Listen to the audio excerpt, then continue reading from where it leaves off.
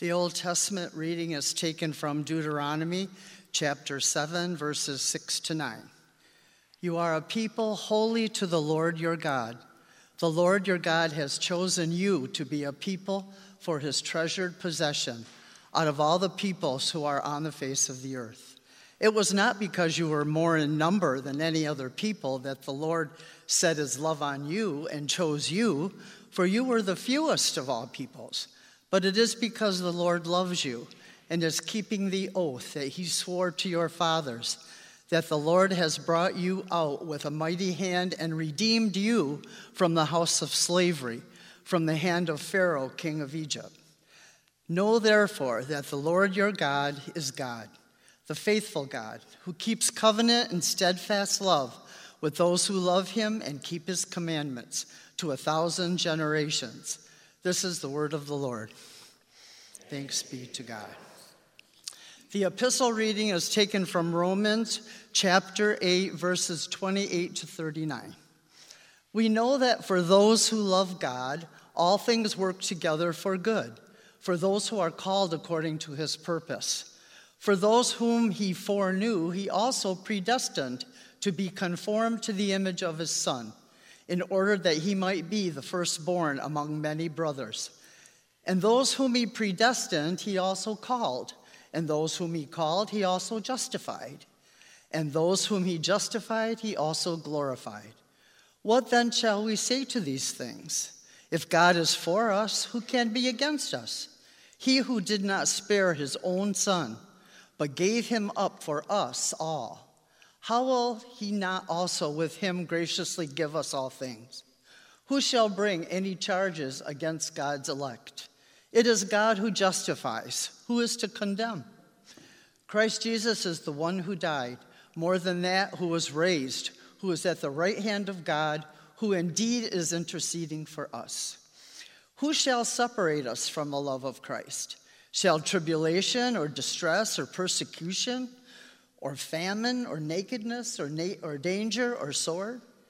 And it is written, for your sake we are being killed all the day long. We are regarded as sheep to be slaughtered. No, in all these things we are more than conquerors through him who loved us.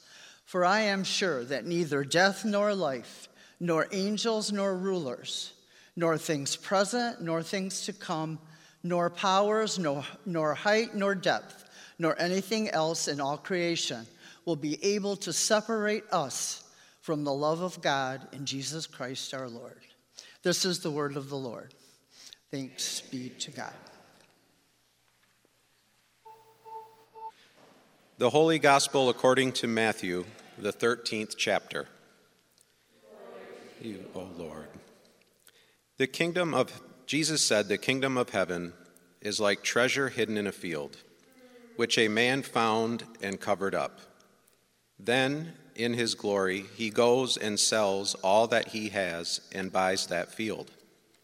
Again, the kingdom of heaven is like a merchant in search of fine pearls, who, on finding one pearl of great value, went and sold all that he had and bought it. Again, the kingdom of heaven is like a net that was thrown into the sea and gathered fish of every kind. When it was full, men drew it ashore and sat down and sorted the good into containers, but threw away the bad. So it will be at the close of the age. The angels will come out and separate the evil from the righteous and throw them into the fiery furnace.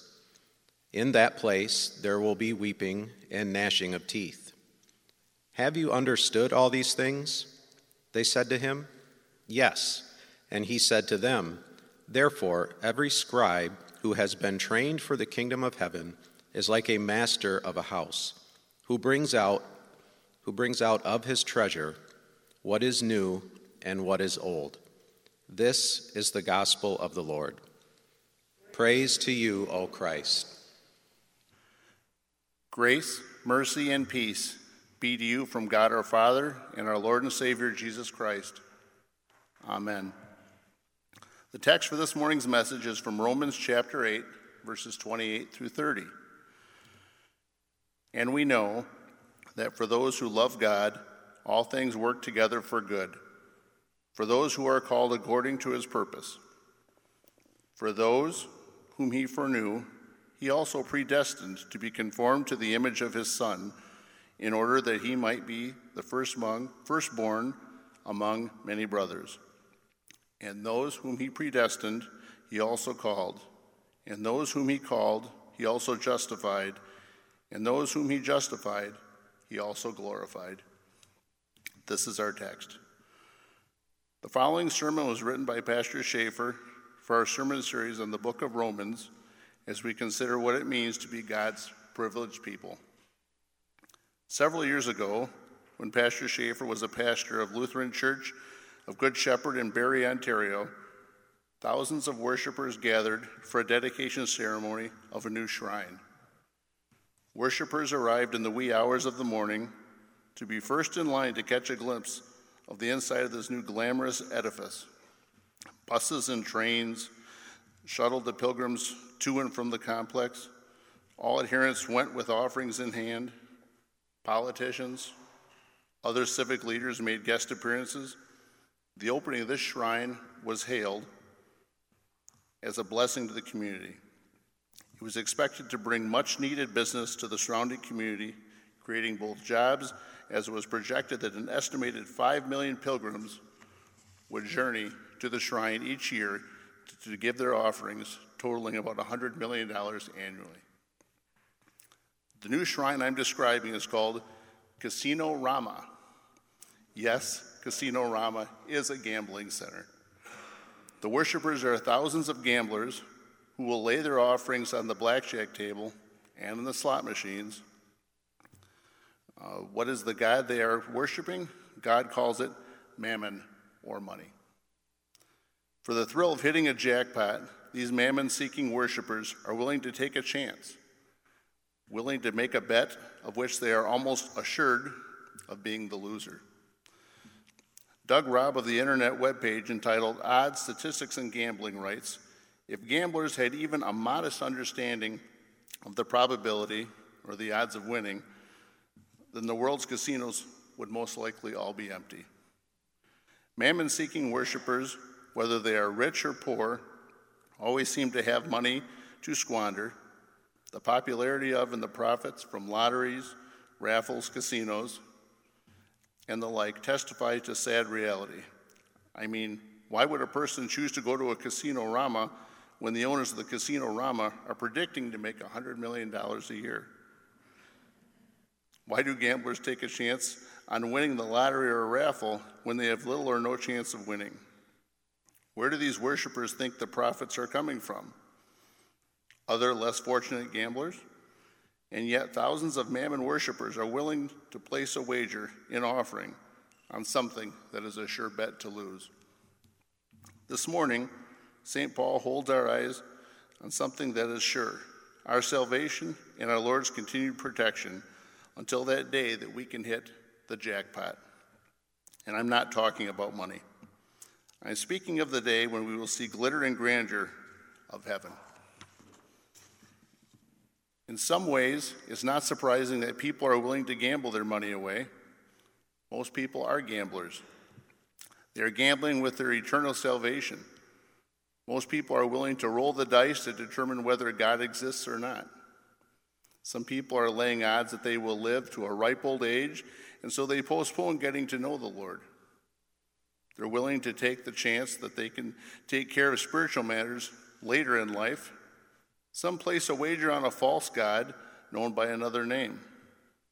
Some have no time for God, hoping that they can pull an ace from their sleeve to pacify God if needed. Unfortunately, things temporal threaten to rob us from things eternal. Yes, things temporal, like mammon, rob us of things eternal. Although we may not frequent casinos, we too live in the world, and we can easily become entangled in the deceitful webs that the gods spin to ensnare us. Can we not be enticed by the mammon god? Can we not become enchanted by the recreation god? Can we not become enslaved to the worries and problems god? Can we not become entrapped by the god of our doubt and unbelief? Can we not become gamblers with our own salvation also? A man who traveled on foot from one coast to another was asked what he found to be the hardest to be about the trip. He replied, "I did not mind the mountains, nor the rivers, nor the desert. What I minded most was the sand in my shoes." So often it is not the big things in life, but the little everyday mundane problems and activities of life that bring discouragement and destroys faithfulness. We don't intend to wander from the Lord, to gamble with our salvation, but if we don't remain vigilant, we might soon find ourselves saying, "I don't feel as close to God as I used to." Or we might find ourselves thinking, "I'm not sure I am forgiven." Or worse, we might not even be asking these questions because we are just plain spiritually dead. So ask yourself, do you find yourself drifting from the Lord or questioning the faithfulness to you? Are you wondering whether you belong to the Lord?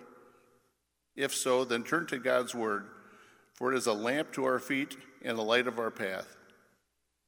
The word of God assures us in times of doubt, uncertainty, and repentance.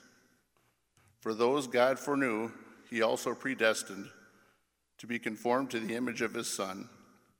And those he predestined, he also called. Those he called, he also justified. Those he justified, he also glorified. Isn't it wonderful? Isn't it a wonderful word from the Lord? Even before God created the world, he chose us to be conformed to the image of Christ. He chose us to be his children. This is what St. Paul refers to as being predestined. St. Paul writes to the Ephesian Christians, "For God chose us in Christ before the creation of the world to the holy and blameless in his sight." God elected each of us to be saved. One privilege of predestination is that our salvation is assured. Notice Paul says to the Roman believers that they have been predestined, called, justified, and glorified, all past tenses. From God's perspective, an event, for example, the resurrection of all believers to eternal glory, that is still to take place in the future, is an accomplished reality. This is true for all God's chosen people. They are predestined, called justified and glorified. Our salvation is a sure bet. The odds of us receiving this everlasting treasure are 100%. By God's grace, we've each hit the jackpot. But you ask, how do I know that I'm God's elect? St. Paul answers that question with these words.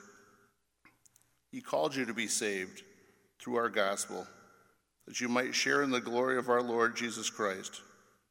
Has God justified you with the blood of the Lamb? Absolutely. Paul assures, we are justly justified freely by his grace through the redemption that came by Jesus Christ.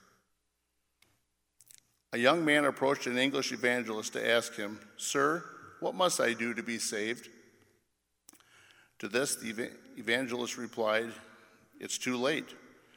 When the young man, worried, pressed the evangelist to explain what the evangelist then answered, "You are hundreds of years too late. The work of salvation was completed when Jesus said from the cross, 'It is finished.'" The certainty of our salvation does not rest in our good deeds or how sincere we are in our faith. Our salvation rests on the eternal decree of God when he chose us to be his child. Our salvation rests on the fact that God has called us to be his children in holy baptism. Our salvation rests on the Holy Spirit creating faith in us so that we believe in Jesus as our one true Savior. Our salvation rests on God's declaration that we are justified, that we are holy in his sight, because Jesus' blood is payment for our sin. Our salvation rests completely on the work of our crucified, resurrected, and ascended Lord, and the work of the Holy Spirit through God's word and sacraments.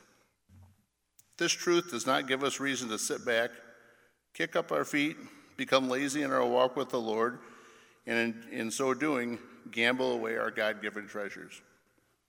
No, we have been predestined, called justified and glorified, to be conformed to the image of God's Son. We are to strive in our life to be ever like Christ. What a challenge that is. Patience, kindness, forgiveness, servanthood, sacrifice, and other Christ-like attributes are what we strive for by the power of the Holy Spirit, not to earn our place in heaven, but because we already have a place in heaven. Our election frees us from having to constantly worry about our salvation if we fail to conform to the likeness of Christ, for God has already promised us this salvation. The privilege of predestination means that in all things, God works for those who love him. This does not mean that everything that happens to us is good or pleasant. In fact, our Lord promises us that we will suffer because we are his followers. What does St. Paul promise when he says, "In all things, God works for the good of those who love him"? Is that no one or nothing in all creation can so harm you that your salvation is taken from you. There's a tale told of a Chinese man. He raised prize stallions, and when one of them ran away, his friends came to his home to mourn his loss. After listening to their expression of concern, the man asked, "How do I know whether what happened is good or bad?" Several days later, the runaway horse returned, bringing several strays with it. When the news spread, the same group came to his house again to celebrate this good fortune. "But how do I know whether it is good or bad?" the old man asked once again. The next day, the horse kicked the owner's son, broke the young man's leg. Once again, the group assembled, this time to express sorrow over the unfortunate incident of the man's son. The father asked, "But how do we know if this is good or bad?" The following week, war broke out. This man's son was exempted from the military service because of his broken leg. The friends gathered again, and the story goes on and on. This tale points to the fact that we so often try to interpret the experiences of life from our limited perspective, instead of trusting the words of God. In all things, God works for the good of those who love him. Many people are gamblers. They squander their money on futile hopes that they will hit the jackpot, a jackpot that they can't take with them when they die. They gamble their relationship with God, and in doing so, may squander away those eternal treasures. But we have the privilege of predestination. In Christ, God has predestined us. In Christ, God has called us. In Christ, God has justified us. In Christ, God has glorified us. Our salvation is certain. Our Lord's protection is assured. Live then as God's privileged people, confident that in Christ Jesus you have a winning hand. Amen. And now may the peace of God, which surpasses all understanding, guard and keep you your hearts and minds in Christ Jesus. Amen.